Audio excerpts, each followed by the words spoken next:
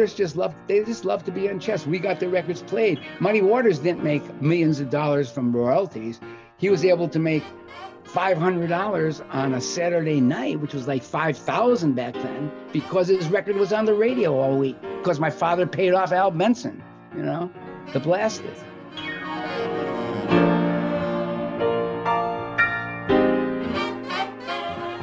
Okay, and we're off to the races.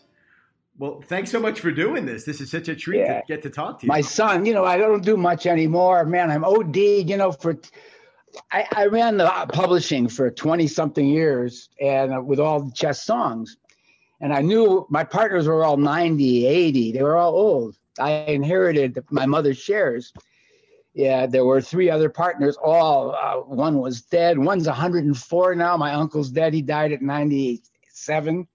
So I spent years doing interviews, magazines worldwide. I have boxed hundreds of articles, maybe even 1,000, because I wanted to be able to get more money selling history as well as songs. And sure enough, Fuji, Japanese, bought it, and they wanted the history. I did the Sirius radio show for 2 years. Sure. I had the Chess Records Hour. All that was for that. But I liked doing it. So I got OD'd on it, you know, telling the story. And I haven't really done much. And my son said, yeah, you got to do it. You got to do it. So thank him. You know, he got me going again. But I'm about to start again because I've been working on another blues project. It's called the Chess Project, and it's a blues album, another blues album with a lot of cult hip hop guys that are 50 and 60 that were hip hop musicians. And it's got a little, so it's going to be coming out. And the best part is, in that album, by pure coincidence, I was laying in bed listening to it. There are 3 songs, and I said, this is the greatest. It's called the Virus Blues EP. The first song is Tell Me, Trouble's Knocking at My Door, the guy catching it. And the second song is a famous Willie Dixon, Going Down Slow, about dying. Tell my friends, I've had more women, I've had a great life. And the third one is a famous Memphis Slim, Mother Earth. You die, you go back to Mother Earth. So that's going to be coming out. Hopefully they don't even know about it, BMG. But I'm going to present that to them soon, called The Virus Blues, as part of this album release. So that's what I've been doing. So I'm getting ready. You're breaking me in again for publicity. All right. I'm still a record man. I still like to discover it, promote it, the whole fucking thing, you know. That's fantastic. That's what I enjoy. There's no more record man. No more. You know, I did a hip hop comic book with a famous consciousness rapper named KRS-One 30 years ago. And it was to get young black kids that couldn't read. It was a comic book with an audio track. You turned the page, and we created a character named Big Joe Crash. And Marvel didn't know how to, it was an audio comic called Psychosonic, and they did not know how to market it in black neighborhoods, so it never did anything. But now Disney owns Marvel. There's all this black big culture thing now. No one even knows. They don't. The music business now doesn't have a record man. There are guys that run this department, that. There's no one saying, wow, that would work. And it's really interesting for me to look at it being so old and being through it. And all my contemporaries are basically dead now. You know, I'm going to be 80 eventually soon. All the early guys, I started very young. My first road trip was 55, Fantastic. 1955. And where are you now? You're in New York State? I live in upstate New York in the Catskill Mountains. Great. I bought this after the Rolling Stones and then I met a beautiful girl in Manhattan, and she convinced me to live my life here. She was a school teacher. She became a school teacher in the local school. And then I inherited that publishing company in Manhattan. I guess that was in 83. And then I worked for 20 something years. I did the opposite. I raised my family in the mountains, but I drove and stayed in the city on 2 days a week and stayed in the hotel, which in Manhattan is great. You leave your clothes in a closet. They take good care of you. You're a regular, you know? Sure. And I did that for years, then sold it. And now I'm living full time here. I've always loved the forest. I need that. I'm a hyper neurotic Jewish guy. The forest has calmed me better than any drug. And if you smoke a joint and go in the forest, it's even better, you know? You bet. So that's where I'm at. That's where I live. And but now I've made this album all through the internet with all people all over the world, between the UK, LA. The vocalist I think he's one of the finest black vocalists alive today, never had a big hit. He's Bernard Fowler. He's the guy who's been singing with the Stones for 15 years. Sure. He's a partner on the project. He's the vocalist. So I directed him strictly by telephone and internet. And I said, I want to be in the room when you sing, but try to capture the young Howling Wolf, the young Muddy Waters, how they were when they made the hit. And he really got it. The album's got a lot of electricity, of youth in it. And he's a great vocalist. They're all great musicians. The drummer, the producer, Keith LeBlanc, he was the drummer of the Sugar Hill hip hop label Rhythm Section. He basically invented, I worked there. That's the thing people don't realize. I'll tell you, I don't know, you might find it interesting, but I've had this amazing music ride. So here I am. I'm born in 1942. My dad had a black nightclub then called the Macombo Lounge. People came in to record live, and he'd already started with a liquor store. He was an immigrant. The reason he had a liquor store in the ghetto was it was the cheapest rent, and a black guy couldn't even rent a store in the ghetto.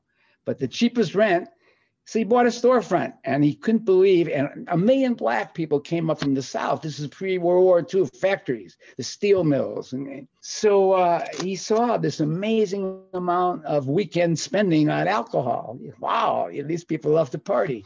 And he got to know black culture by being one of the few, one of the white Jewish guys in the black ghetto. There were many, the hardware store, the coffee shop. They were all white guys. No black guys owned businesses then. So then he started a corner, a tavern with a jukebox. And then he saw, wow, they're putting, not only are they drinking, they're putting nickels in one after the other in the jukebox. And then my uncle went in the army and went to the Aleutian Islands. My dad started the Macombo Lounge, which was, it had live music, ribs in the back, a long, narrow room. I personally was only in there once. I have this great story I've told 100 times when I used to be on the road. My dad picked me up one night. They used to take turns, my dad and uncle. My uncle be the bartender. They would be the bartenders. My dad took me there, and it was in the evening, early evening, one night when I was 4 or 5. And there was a gunshot as we walked in, and he threw me over the bar to my uncle, who got a scholarship to play football. My uncle pushed me down on these horrible boards that they have behind bars, where the spilled rotten liquor smell. And he laid on top of me. And the memory of that smell and his weight has stayed with me. I was that's a psychological thing, stayed with me. And that was my only time in the Macombo Lounge. And they used to take turns, and that's how it started. Someone came in to record live, and he said, wow, record business, black people are going to, This label was Aristocrat Records. They had mostly white artists, but believe it or not, they had Muddy Waters. The gypsy woman told me that you your mother's bad luck child.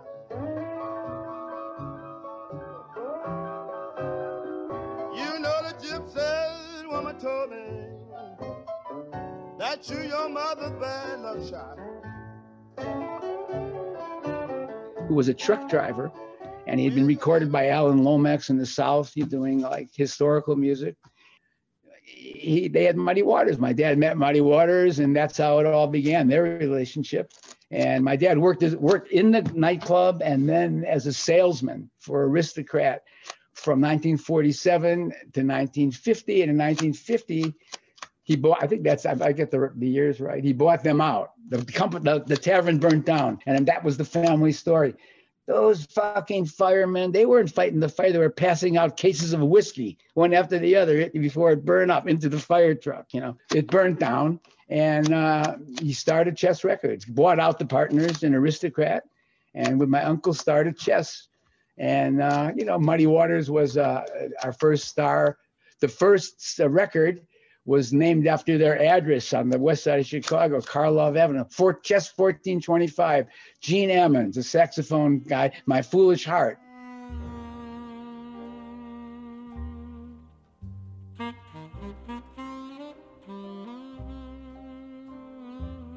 I was at the session, and it was at a famous Bill Putnam studio, Universal. We didn't have our own studios. My dad always dragged me. He was a horrible father as far as playing baseball and all that. His thing was teach him how to survive, teach him the family business. Your typical immigrant story. I remember sleeping on metal folding chairs when that song was recorded, the first Chess record. So I have a copy of it on a frame. My son has it on his wall. And Gene played at the club. That's how we knew Gene Ammons, from playing at the Macomb. It was mostly jazz, people who played there. And then it grew from there. And I was desperate to be around my father. I was the only son. I had 2 sisters. At that time, 1 sister. And I began he would take me. I mean, that was his way. He knew he would take me fishing occasionally. He'd come back even with the tavern. He'd come home at 5:30 and wake me to go fishing on the rocks. And I remember we would go in Lake Michigan and then go home and sleep a few hours. And he'd do record business stuff.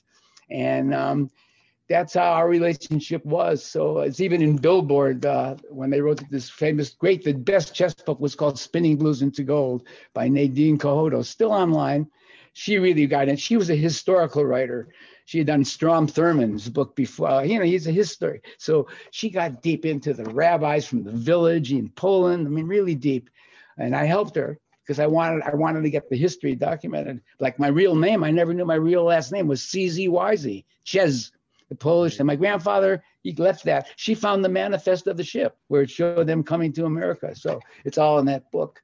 But that's how it all began. So I went on the road. It was in Billboard through the South. I drove the car. He taught me how to drive a car when I was like 11. My grandfather had a weird, like in a blue collar immigrant place in Michigan on the beach, a little row of houses. So on those roads, they taught me how to drive on pillows.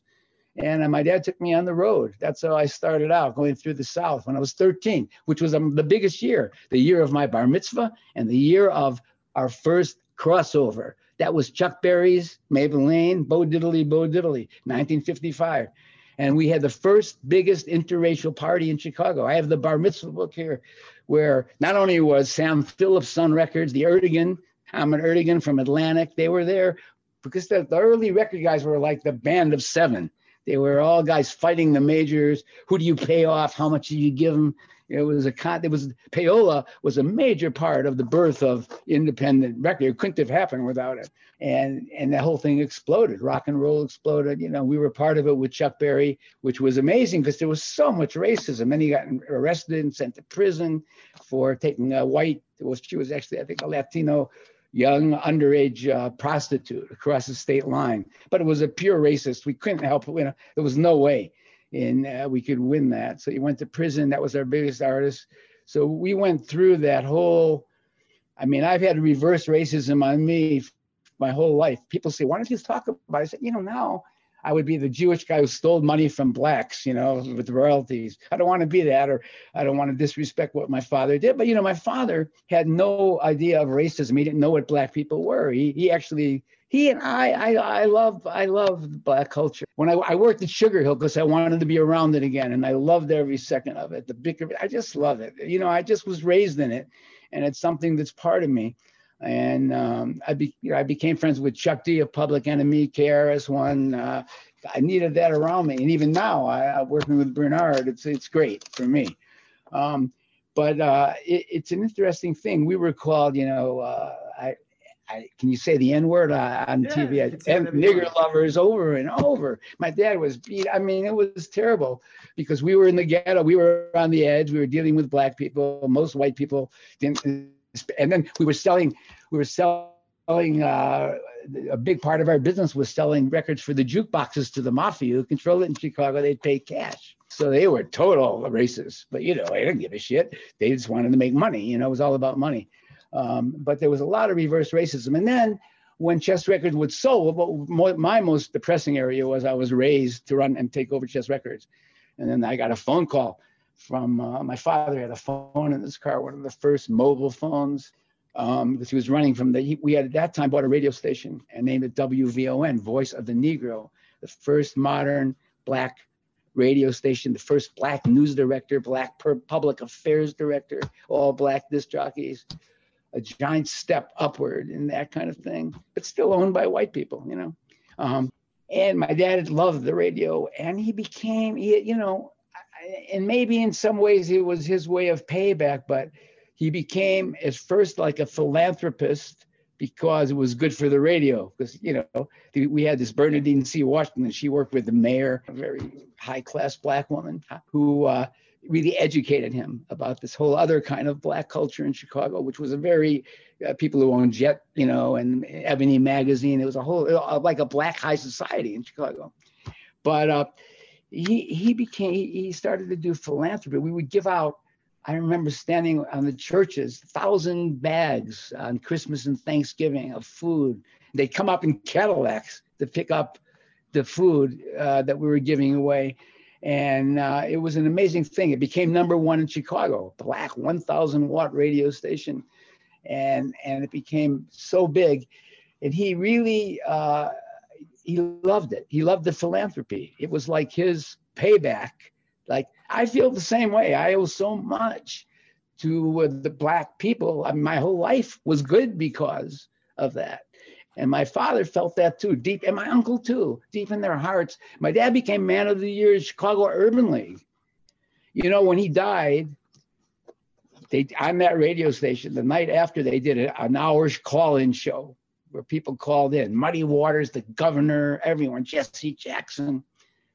And I was shocked. I knew it was Reverend Clay Evans. I have a photo on the wall of my dad, Martin Luther King, whom I met in Atlanta with Reverend Clay Evans. Clay Evans said, my father, yeah, Leonard, when we were doing the marches, I went to Leonard and he immediately gave me a check for $1,000. I cashed it and flew down to Martin. We bought water, we bought supplies for the march. I never even knew that. It's about my father, you know. So I'm so proud of that part of it, you know. Amazing. But the music is amazing. Nothing in Chicago, Carl Sandburg, before my father, besides Carl Sandburg, nothing with that much creativity. Hundreds and hundreds of every genre: jazz, black gospel, Black comedy. Mom's Maybe, the first of that Black. We had Reverend C.L. Franklin, Aretha's father. I love the Lord. He heard me cry.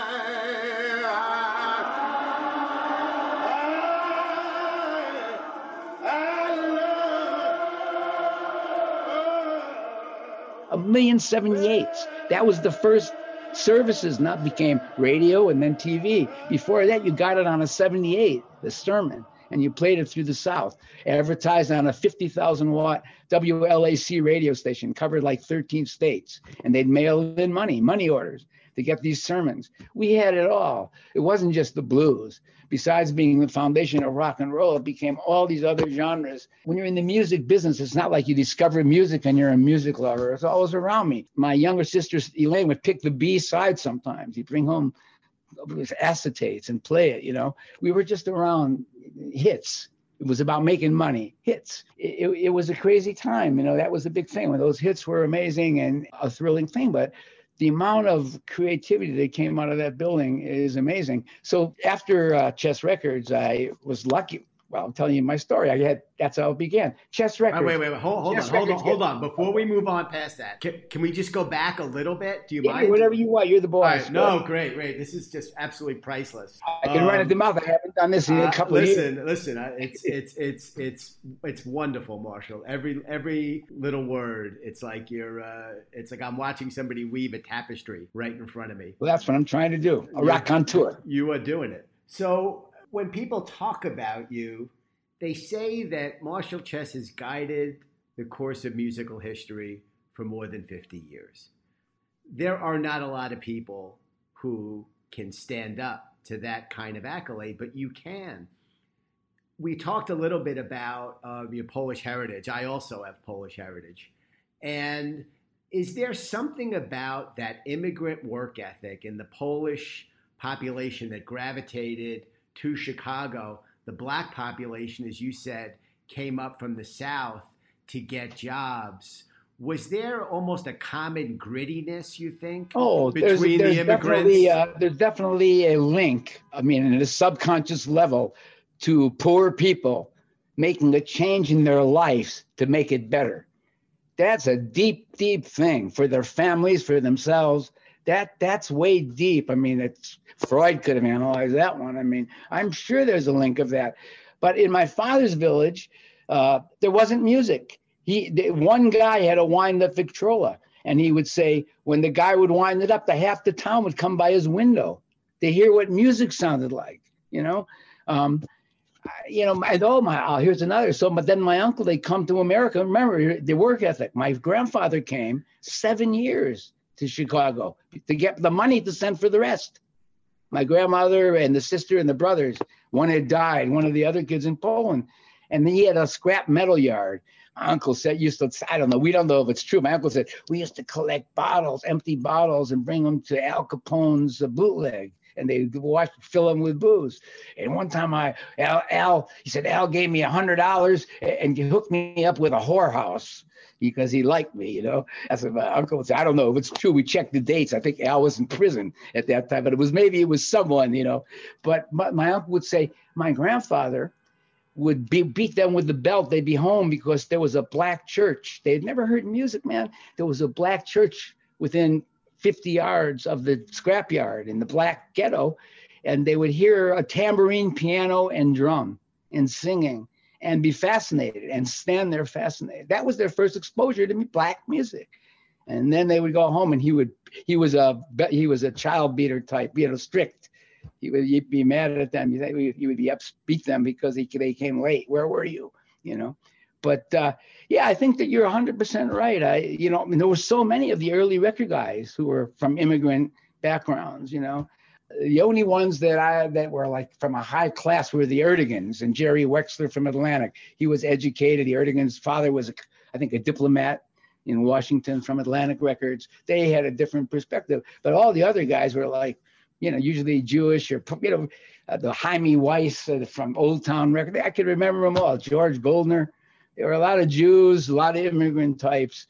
They were making records, and that's how the reputation of screwing with the royalties became, because they didn't know it. There were no contracts. There were no entertainment lawyers. A lot of people got screwed, and people always accuse the Chesses of that. I in my own experience of working there and having to deal with those kind of things, I never saw it. I only saw one thing once. My dad would review the royalty statements. And I once saw him, the Dells or some doo-wop group had a big hit, and he said, take 5,000 and split it between Muddy and Wolf. Take it off the Dells. That I saw him do. Wow. I heard a wonderful story about the very first time when you were a little boy and Muddy Waters showed up at your house. Yeah, Muddy House. Totally, yeah. You want to hear the story? I do. Okay, so we lived at that time, we had moved. Muddy was already a star, you know, in the black neighborhood, a sex symbol, man, not like an old folk singer. This guy was a sex symbol that put a Coke bottle. Mick Jagger stole that Coke bottle in his underwear, so it looked like his dick was giant, you know, when he would shake. Come on, that was my first time I met Muddy. So we're on South Yates Avenue, 8136. I remember it. I'm in the front yard. Cadillac pulls up. This guy comes out. Artists didn't come to the house often, you know, they didn't. Chuck did, but not, this was before. A guy comes out of the car, and I can remember bright green, fluorescent green suit. I looked, hair like 8 inches high. I looked down, his shoes had the skin of a cow or horse with hair, like pinto pony or cow skin, dressed like, you know, unbelievable, like a peacock, you know. And are you young Chess? Yeah, I'm Muddy. Is your pop around? And I went and got my dad, you know, and that was my first time. But then I got to love Muddy. He used to call me, I hate to say this because people say, you're making it up, but he called me his white grandson. And his wife, Geneva, I used to work every summer. When I was 14, 15, I was always in the stock room. I always worked in the record business. And I loved it. She sent me fried chicken in the old time aluminum foil, tin foil, we'd call it, big thick foil. She'd send me fried chicken. He'd bring it. Wow. Geneva sent me that. She was really his love. I remember his address, 4339 South Indiana. That was Muddy's house in the basement. And then Willie Dixon, another, important element who put together our bands, big upright bass player. First time I met Willie was before we moved to the famous 2120 building on 4750 South Cottage, a building in the heart of the ghetto with a mafia printing plant next door, Victory Stationery. They printed the numbers racket paper for Detroit and Chicago. My father became good friends with those people, and they were next door. They actually recorded in there. We get out of the office. They had a window between two offices, and I remember Willie Dixon with a big white bass, and then standing in there. We only had limited mics, and it was recording on acetate, not even on tape. And the guy would have to walk up to the mic. That was like first, watching recording. They would do recording there. So my dad and Willie had some weird deal because Willie was always the leader of the sessions. We were a union recording. We would pay, this leader got double. And Mr. Samuels, I was in charge of that when I was very young. I'd have to go at night. When we'd have a session, Mr. Samuels would come and I would give pay, but before they'd have to sign. That's how we got all the publishing. Before they got the check, they had to sign releases and everything. So they signed the songwriter, whatever, or releases. And Mr. Samuels would come. We were a union. Willie got double, but my father made him. Father was all, yeah, I'll give you double on everything, but half of that double you have to give back to me. So he'd give Willie the check and he'd send Marshall to the fucking bank with Willie to get the cash to get half and bring it back, man. Half of the extra to give it back to my father. And they loved it. Both of them were quite happy to have that deal, I can tell you. But I'll never forget, I always tell this story. It's another colorful story. Willie had an old Chevy station wagon. Willie was maybe 300 pounds, obese, big, 6'4", 3, and I'm a little short guy. Well, I would get in the car to go to the bank. Willie would go in the driver's side. When he'd sit down, the car would tilt because it was an old used car with bad shocks and springs, and he weighed so much, the whole car would tilt over. And then Willie would take me to the bank with him. He'd cash the check and give me the check. And I used to also take the cash from selling records for cash to distributors. They used to send me to the bank. On Cottage Grove, on Mondays, you'd see if there was blood by the liquor store. It was always stabbings in that neighborhood. And I would go to the bank, and then I would go, it was before coffee machines in offices. They would send me to Deutsches, which was a coffee shop for all white and black people in that, right by the bank. But the cups were shit and the bags were cheap paper. And by the time I walked back, the bags would disintegrate from leaking coffee. Those are memories of mine. My baby don't stand no cheating, my baby. Oh yeah, she don't stand no cheating, my baby. Oh yeah, she don't stand no cheating. She don't stand none of that midnight creeping, my baby. True little baby, my baby. My baby. So Marshall, you mentioned Chuck Berry before and Maybelline. That was the first crossover hit. Can you talk about what it was like before that, where there was black radio and there was white radio, and the two did not meet until Chuck Berry? We knew nothing of white radio before that. White radio did not play black artists in general. There may have been a few. Maybe they played Nat King Cole doing a ballad. So yes, there was black radio, but most black radio at the very beginning were small stations where the disc jockey actually bought the time from the owner of the station, then sold the spots. And that's how it worked. And that's how payola began. You would pay the disc jockey to play the record. So we had a whole network of these kind of black radio stations. Yes, then one by one, there was the biggest was WLAC in Nashville, I think it was, Memphis or Nashville. Oh, confuse me. Hoss Allen, John Richburg, those were the disc jockeys. That was the big 50,000 watt station, WLAC.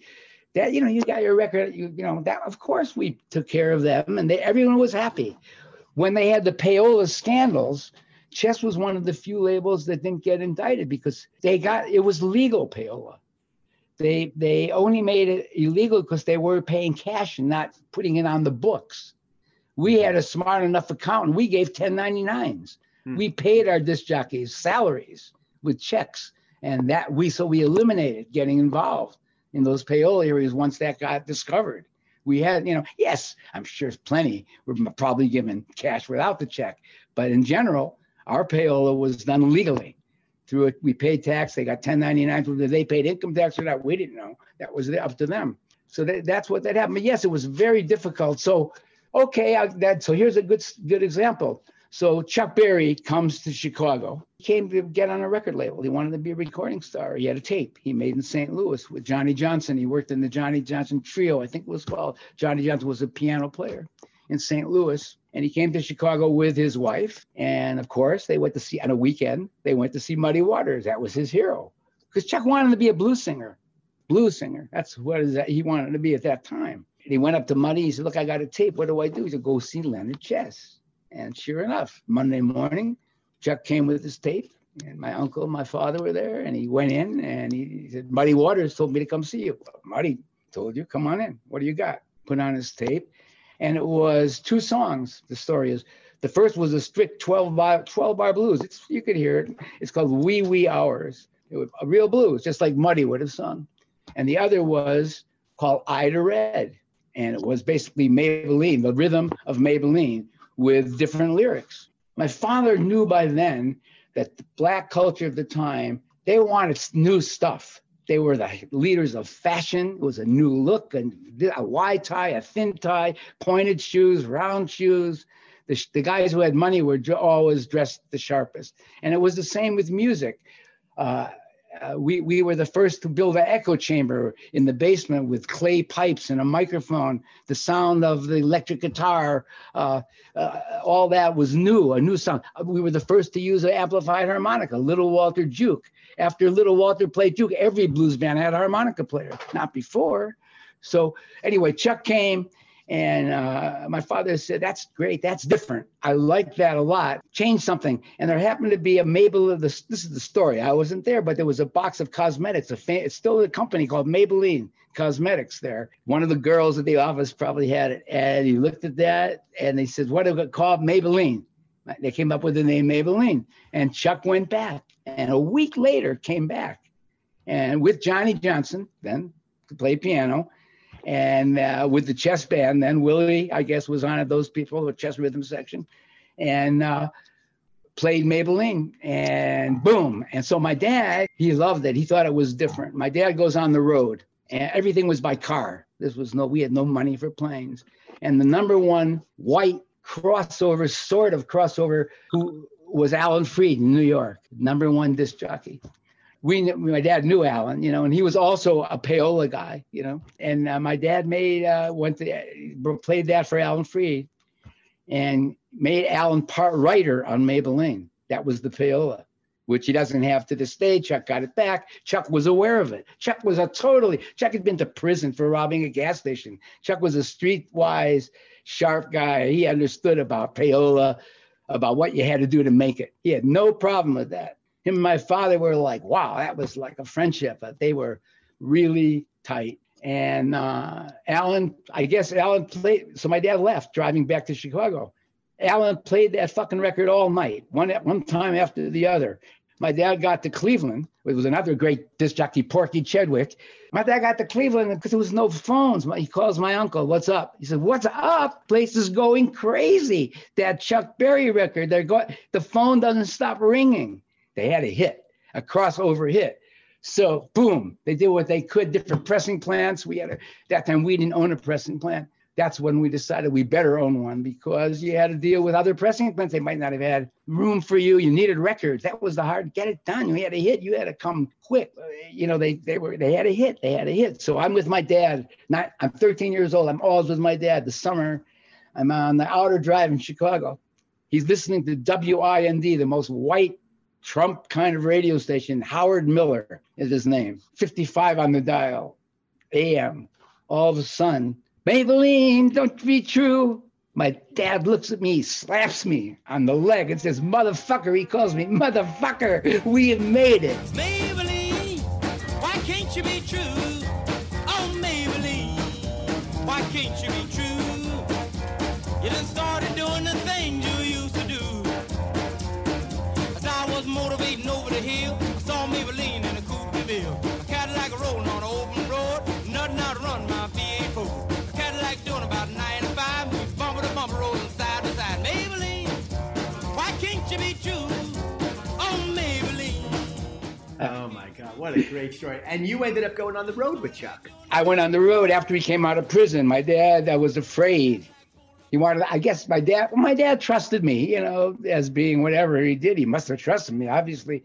My dad never even told me he loved me, man. The best thing he ever told me was, you're going to make it. I'm proud of you. I think you're going to make it in life. I mean, he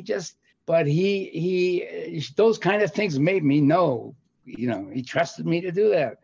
I was young. I mean, I don't remember my exact age. I wasn't married. I must have been in my early 20s, right out of college. Yeah, he sent me on the road, Chuck got out of prison immediately. While Chuck was in prison, we wanted to pretend Chuck wasn't in prison, so we put out Chuck Berry on stage. We took all his recordings and added fake applause and made it seem like it was a new live recording.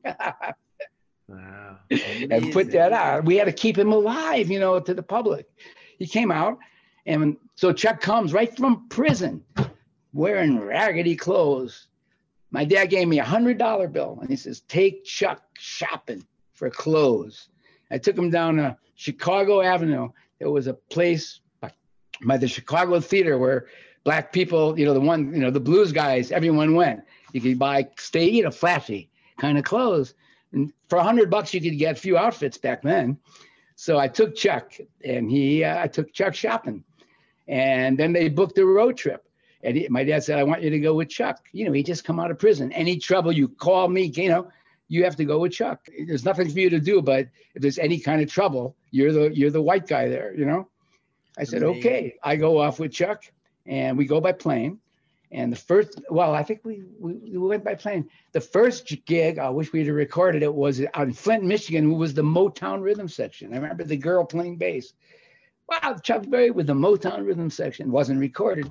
But Chuck Berry, one of his biggest faults, in my opinion, knowing him, was he didn't understand like what the Rolling Stones did. He didn't understand that the magic of having the band locked as one behind them, like they were at Chess Records. When my dad produced them, my uncle, that was that was how we got the magic. The band had to be locked. We were recording before multi-track. There were no mistakes. It had to be locked to get that magic when people played as one. Chuck would do pickup bands. He didn't want to have his own. He didn't want the trouble of managing his own band with salaries and trouble. So in most cases, he used pickup bands, and he rehearsed for a half hour with them. He'd expect them to know his songs from the record. And a lot of mistakes were made. And a lot of the concerts didn't have the magic because the band and the Chuck they weren't connected at times. But the audience doesn't seem to know. That's what I learned watching this. Somehow, especially with the Rolling Stones, I saw them make mistakes, and everyone, no one even hears it. They applaud. They get crazy. Aside from that, so Chuck and I went on the road, and we went in about 6-7 cities. I remember doing the Cow Palace in San Francisco. That's when I caught him. Let's go. Let's eat. I'm not hungry, baby. He was real cheap, Chuck. I'm not hungry, baby. We would pick up Chinese food. He loved Chinese food. Eat in the room. I'm not hungry, baby. We'll get something later. And then I had something I had to tell him. I knock on his door, and he's got a hot plate. He traveled with a hot plate in his suitcase. We're cooking some beans in a can. I said, oh man, I'm thinking, wow, this guy is a trip, man. He said he was a real eccentric. I loved him, I mean, he was very important to my family, and my life changed. My life changed in 55. I got a new bike, everything changed. Amazing. That was the first real money that came into our family. And I know the label was founded, Chess, in 50, and about a year later, your dad made a deal with Sam Phillips. Yes, Sam Phillips was a record producer. It was no Sun Records then. That's where we got Howlin' Wolf. But the first record we got from Sam Phillips was Rocket 88, Jackie Brenston, which was considered the first rock and roll record. You women have heard of jalopies, you've heard the noise they make, but let me introduce my new Rocket 88. Yeah, it's straight, just one way. Everybody likes my Rocket 88. Baby, we'll ride in style, moving all along. Jackie Brenston was a saxophone player with Ike Turner's band, but he was a vocalist as well. Yeah, he made a deal with Sam Phillips. They became very close. Like I say, Sam was at my bar mitzvah. And Sam was our first white, Sam knew my dad. Everyone wanted to be on Chess because we got it played. And if you got it played, you could play live. These weren't million sellers. Blues records sold 45, a giant blues record, 30, 40,000. The royalty was 2 cents for publishing. That's $800 on 40,000. This isn't misconstrued after rock and roll hit with million sellers, that people were making millions. There wasn't millions. And my father's attitude, which is in every recording contract, modern, and which is probably a lot of the problems for all the royalty kind of discussion, he felt that the payola was the cost of the artist. He would upfront it, just like a modern recording contract. Artists pay for video costs, they pay for promotion, all that. It comes off their royalties. That's why most modern artists, unless they come giant and can tour, we don't make money from records anymore, really. Maybe now from streaming, it's different. I don't know. But yeah, so it was an interesting time. Artists just loved to be on Chess. We got the records played. Muddy Waters didn't make millions of dollars from royalties. He was able to make $500 on a Saturday night, which was like $5,000 back then, because his record was on the radio all week, because my father paid off Al Benson, to blast it. Amazing. Yeah, that's why. So it was like a symbiotic relationship happening there between all these white label owners, radio people. They were all living better due to each other. And I guess today, the only living legend in blues who's really out there now is Buddy Guy. It's funny you mentioned, because Buddy Guy came to Chess, I think in 67 or something later, in the 60s. He was later. But I didn't really know Buddy well at all. I met him in the studio. He was a sideman later on. And there's a lot of publicity. He recently called me from American Masters Series. They're doing Buddy Guy now. Would I be on? And I say, yeah, I'll be glad, but I know nothing. Buddy Guy is my weakest memory. I have one great memory of Buddy Guy, which is, 1967, 42, I don't know, I was young. I think I was in high school or college when I met him. And Buddy was still going down back to Louisiana. And I knew all about mojos. And we were my dad picked up that superstition thing from the black culture completely. I myself, had a lot of that, what's omens and all that weirdness he picked up from it. So I asked Buddy to get me a mojo so I could get girls. And he sure enough did. He brought me this little pink bag. I remember it had like pig bristles sticking out of it, and it smelled of the cheapest $1 perfume. And I had to pin it to my white, remember you wore white t-shirts under your shirt. I'd pin it to my white t-shirt. That was supposed to get me. That's my best Buddy Guy story. But there's a lot of stories. My dad didn't like his playing, and this and that. It's not true. My dad was superstitious. He didn't want to change the chemistry of the bands that gave him all the hits. Right. That was really where he was coming from. Not because of his artistry, He just felt it as some magic. He was looking at that magic kind of stuff. Like the Stones. That was my first experience when I went with the Rolling Stones, when I was working in their rehearsings. I saw that they did what the Chess Records said. They wouldn't see each other for 5 months. And then I'd rent a studio for like 3 weeks. And then the first day they would just fuck around and talk. How are you? And sometime during a week or two, they'd lock. And they had that magic, like those early Chess bands. They had that magic, and then they would knock out tracks, and then maybe even write the lyrics, go away, write the lyrics, come back weeks later. But the tracks would have that lock magic, Okay, so I want to talk about the Stones, but before we get there, you are one of very few people who can talk about not only Muddy, but Howlin' Wolf.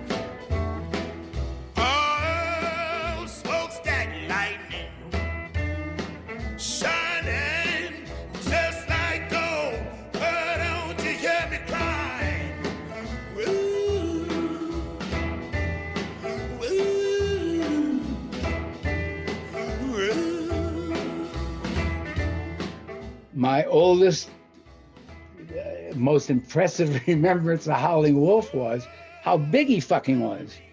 First time I met him, his hands were like, I shook his hand and it was like going in a catcher's mitt, my little hand. And I looked down and his feet were so wide that he had taken a razor blade and cut the outside of his shoes, so the sides of his feet and socks. His shoes were too narrow. That's how big he was, And he was another guy that Wolf was just an interesting character. I had so many conversations with him about where he lived in Arkansas and how he was into hunting. And one time I thought, he was into hunting and fishing. And he would tell me about, one time he told me that he would give me, they would always ask me, Muddy and Wolf, did I get any yet? They were real interested if I'd had sex. Right. And I hadn't, right. They were, because those guys were getting sex in the South at 14, did you get any yet? Did you get any yet? So Wolf once told me, he said, best women are wino women. He said, you can take them in the alley and have some fun. And years later, I never knew Wolf. All my time around Wolf, I went once to in a basement blues club. I don't remember. I think my Uncle Phil took me, and it was Wolf, and he was on stage howling, the shirt open, and howling at the moon, and sweating. And he got up, and Hubert, his famous guitar player, it was like his stepson, Hubert made a mistake, and he punched Hubert in the arm. He was drunk. He must have been drunk. I didn't know it then. So years later, when I was filming this Scorsese blues series thing, we filmed Coco Taylor, a famous blues singer that was on Chess, who had this hit Wang Dang Doodle, Willie Dixon produced. And Coco and I were talking about Wolf, because Wolf was a big alcohol. I never knew he was an alcoholic, that before he went on stage, he would drink. The only time he drank was before he performed. Not at home, she told me. But before he performed, he would guzzle out of the bottle. That's how he did that howling and all that. But so, I had a lot. My biggest problem with Wolf was I did this album. I wanted my own things. I had my first label way earlier called Marmar, one single, Marmar. That was my little sister called me, Marshall, Marmar. I put out one record, a master I bought from England for $300 was Jimmy Nichols. He was one of the drummers of the Beatles for a short time. And it was a flop. I put it out anyway. I wanted my own label. I wanted to be like my dad, like kids do. So, later on in life, I decided I wanted a label. I came up with Cadet Concept, my label and my concepts. And I came up, the first album I did was this, then I discovered, which a guy would have been so world famous today had he lived, a black arranger named Charles Stepney, who was just, he was just a genius. I mean, he was just a genius. At that time, we used to have, when you copyrighted a song in Washington, you had to send a cassette and a lead sheet, a written sheet with notes. Now you just send in a recording. But back then you had to. So I was in charge at that time of getting the lead sheets of all the new songs. So I heard about this guy, Charles Stepney, who could read and write music. And I saw him once with this giant portfolio. I said, what's this? This is a symphony I've written. I said, symphony? He said, yeah, I'm graduating from college in Chicago, music degree. I said, well, I have this idea of a black and white mixed group with strings and things. I need a partner to help me. Would you be interested in getting involved? Oh man, of course. I'm paying him $15 for a lead sheet. Of course he was. So we became really good friends. And we created this group called Rotary Connection. Marshall, now in his mid-20s, was embracing the new psychedelic movement sweeping the States, and he believed that Charles Stepney, a classically trained arranger at the label, had the potential to radically expand the musical language of chess in this strange new era. Charles Stepney to me was my musical idol. Oh boy, did he blow our minds. His whole being was music. He wasn't just a musician, he was music. One of Marshall's plans with Charles Stepney was to introduce Muddy Waters to the hippie masses with the album Electric Mud. Minnie Ripperton, who was the receptionist at Chess, also a background singer called the Gems, and mixed it with some guys that was like a white band from a Polish neighborhood. One of the Chess guys managed mixed it with those guys, and we put together this interracial band. I played in it. I played a Russian instrument called the theremin, that woo, like in Beach Boys, Good Vibrations. And we made this album. And man, I threw party, I did everything. And it became a giant hit in 3 cities. We just couldn't promote white. You know, we didn't know how albums. I got it in Chicago, Detroit, and Cleveland. It sold like 150,000. That was big. And then so I had Rotary Connection. I was the big shot at Chess. Oh, you have an album that sold 150,000 in 6 weeks, man. That was big time. We pressed it. We made it, you know. So then I had this idea for Muddy, Electric Mud. Muddy was doing badly then. The white market hadn't exploded. We knew whites were buying albums. See, this is before. When we got our first inkling was Muddy played the Newport Jazz Festival. We recorded it live, and we put out an album, Muddy Live at Newport. Muddy Waters. Muddy, come on. Thank you. This is the one we made a few years ago. You call Hoochie Coochie Man.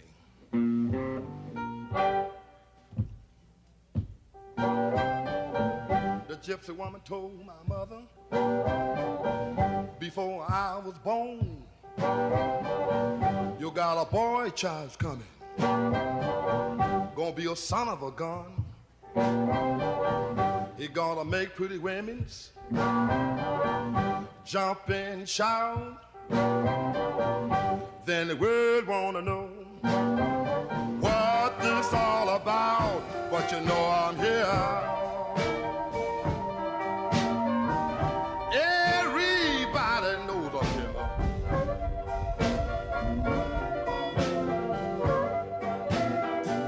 Well, you know the Hoochie Coochie Man. Everybody knows I'm here. And all of a sudden, we're getting all these orders from Boston. I remember my memory. White kids, college kids who were at the festival were buying Muddy Waters Blues, you know, that album. That's when we saw it was an album market with black people. Didn't even have a record player, man. It was no black album market. It was the white. So that's when my whole life changed.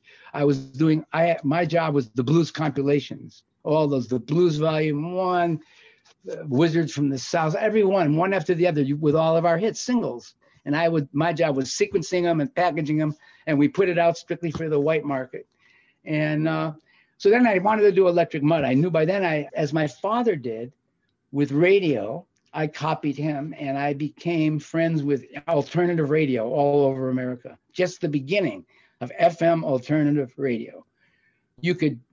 I drove cross country visiting these guys, and you could go in, give them your album, they put it right on, no playlist, and smoke a joint on the air with you while they played it and talked. So I worked my way coast to coast from New York all the way to San Francisco to the Donahue and Mitchell show. And Electric Mud. So I did Electric Mud. I convinced Muddy. I said, look, I'm looking at you like you're Marlon Brando. I'm not trying to make you anything other than an actor in a concept. He got it. He did get it, you know, and maybe you can make some money because there's this white market, this psychedelic white drug market. I'm one of them.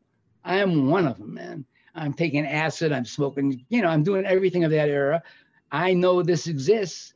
And I put together the best avant-garde blues band of young guys in Chicago. Phil Upchurch, Maury, the guy who played, Pete Cozy on guitar, who played with Miles after Miles Davis discovered him from Electric Mud, you know, all these great guys, young guys.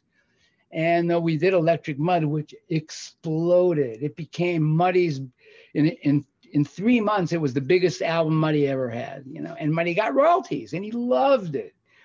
Here's the thing that the press always screws up. He loved it so much that he wanted to make a second album. And we did one called After the Rain. And Muddy allowed Victor Skrevnovsky, the famous Chicago photographer, world famous photographer, is dead now. The cover was Muddy covered in mud with a frog on his shoulder. Well, you know, if he thought it was shit, he didn't submit to that. He saw, I got some money, you know, and this is good. And it's opening up. He was smart money. He was a band leader. He was a businessman, as well as a great American artist.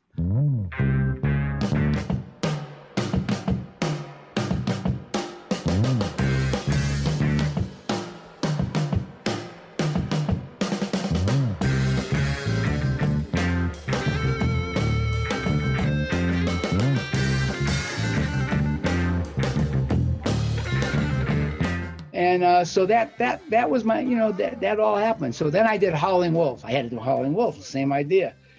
So we came up with this idea, and it was a mistake.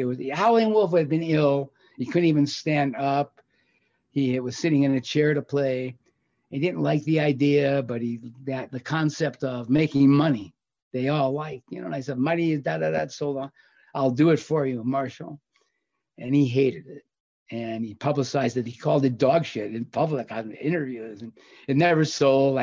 It was a flop, even though I play it. It's still a good album. It never sold. It was a lesson. But then Money, years later, when the White, I know the writer's name. It'll come to me. About Rolling Stone magazine at that time was the Bible of alternative radio. It was a newspaper format then out of San Francisco. It wasn't a slick magazine. I knew the winners. I promoted them right away. Jan had asked me numerous times, can you buy ads in advance so I could pay my salaries? I did it. We were all in it together. We were the band of 10, whatever, all these young people in a whole new thing. So Guy Marcus was his last name. He wrote an article. The headline was the worst blues album ever made, Electric Mud. That was like you took a dagger. I never tried to make a blues album to begin with. Obviously, I put together these compilations, I never wanted to make, I never looked at it as a blues album. I looked at it as an album for guys taking acid, and, tripping, like Rotary Connection. That was what that was about, that culture at the time. When Money sort of turned on me, he began to realize he better say it was shit, Electric Mud, to go along with all these white writers. It was I didn't like it. We fell out over that, I didn't like that he did that. Right, but history views that record in a very different way. And are you kidding? My cousin Sam Chess, the greatest musician of the Chess family, he's a trombonist graduated from Juilliard, a jazz, toured with, what's the big black band tour? Come on, help me out, my mind. Oh, and he's toured with a big band of Count Basie? Winston. Wynton Marsalis. He's a trombone player. Yeah. He told me when people find out he's from Chess and Muddy Waters, the only album they mention is Electric Mud. Yeah. When they hear, these are all people from Juilliard, music freaks. So yeah, you're right. It changed. Time changed it.